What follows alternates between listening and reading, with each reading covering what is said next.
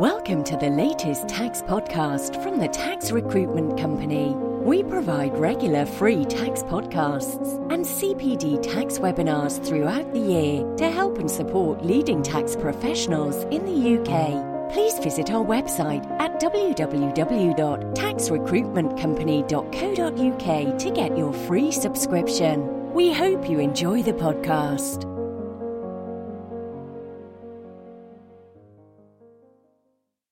Thank you for listening to our podcast.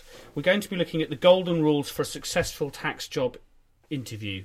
My name is James Howell and I'm the Managing Director of the Tax Recruitment Company, and I'm delighted to be joined by my colleague and fellow director, Joanna Adlam.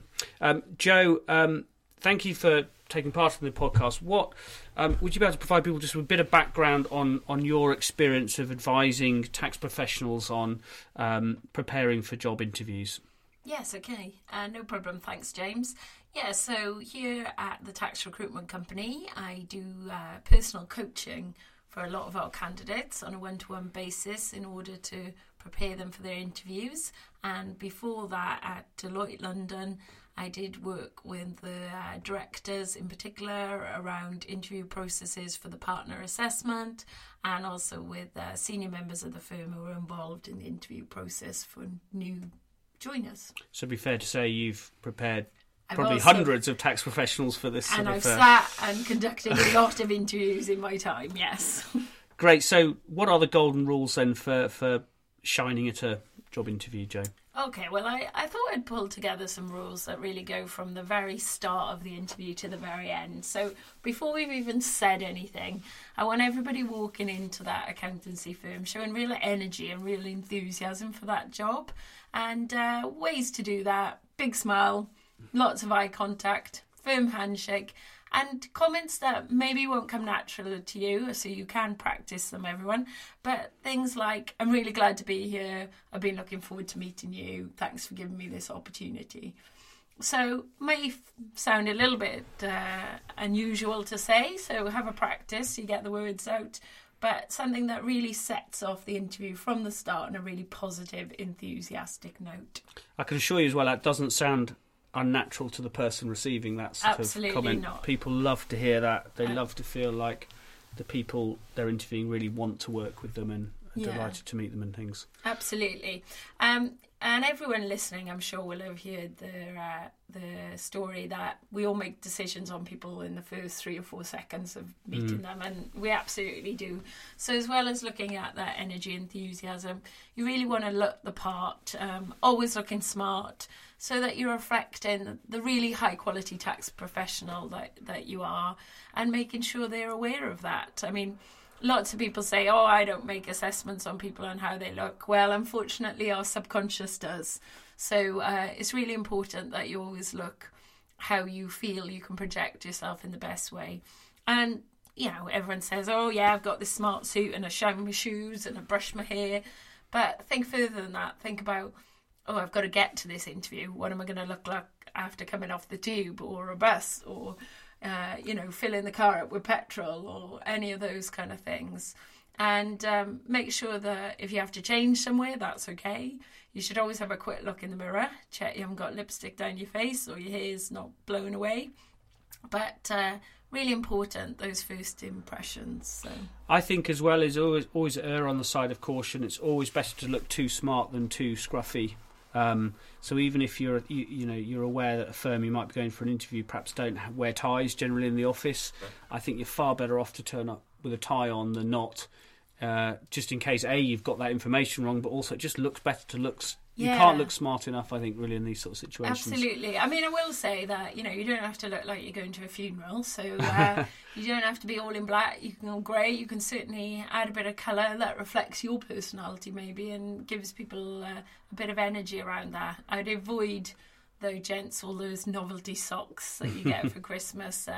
Maybe a nice coloured tie would do that. So we're walking in with our energy high, and we're really looking the part, and we need to ground ourselves before we start this interview. We really need to try and get rid of some of those nerves that we'll have. So great, really easy way to do that is to breathe.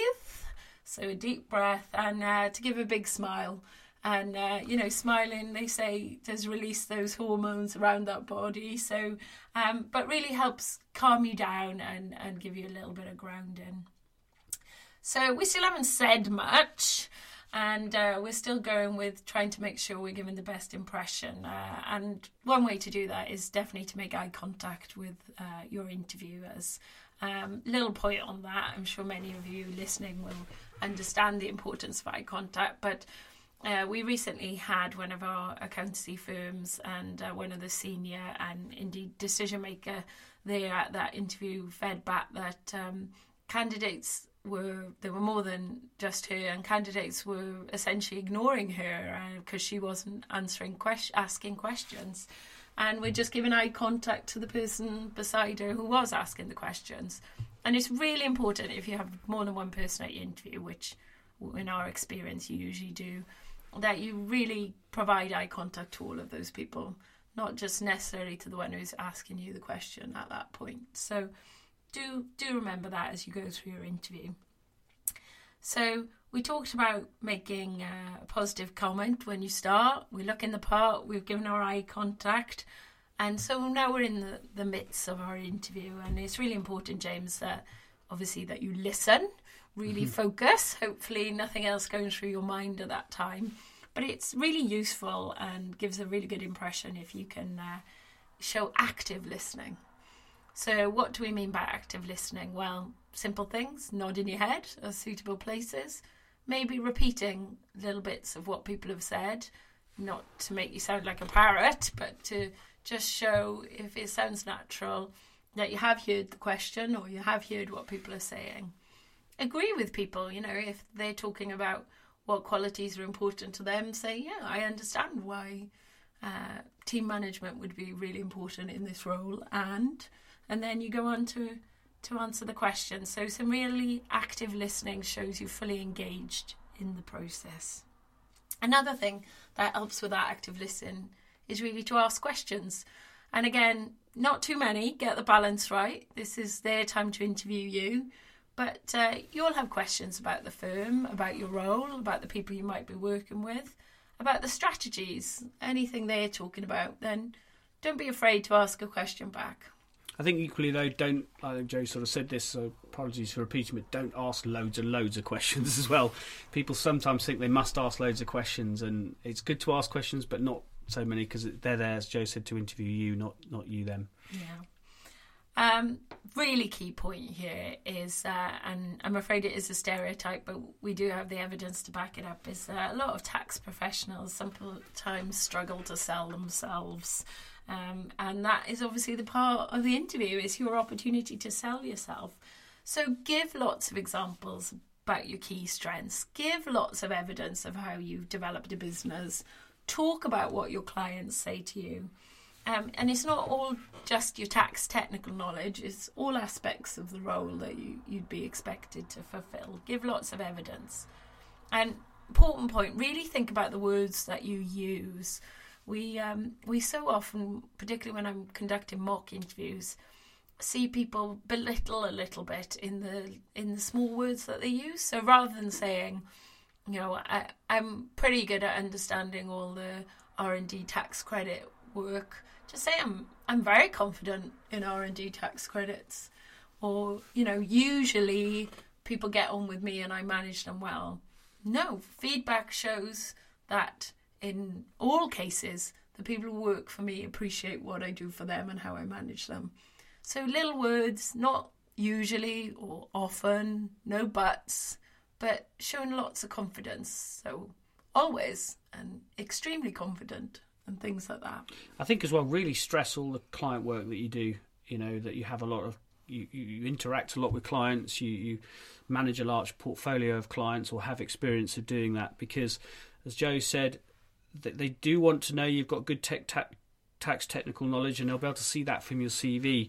What every firm we pretty much work with constantly say to us is they want people who are good at communicating, good at getting on with the clients, have a lot of experience of getting on with the clients, and mention that you do that a lot, and don't feel afraid to say that, because that's a really, really strong selling point. Yeah.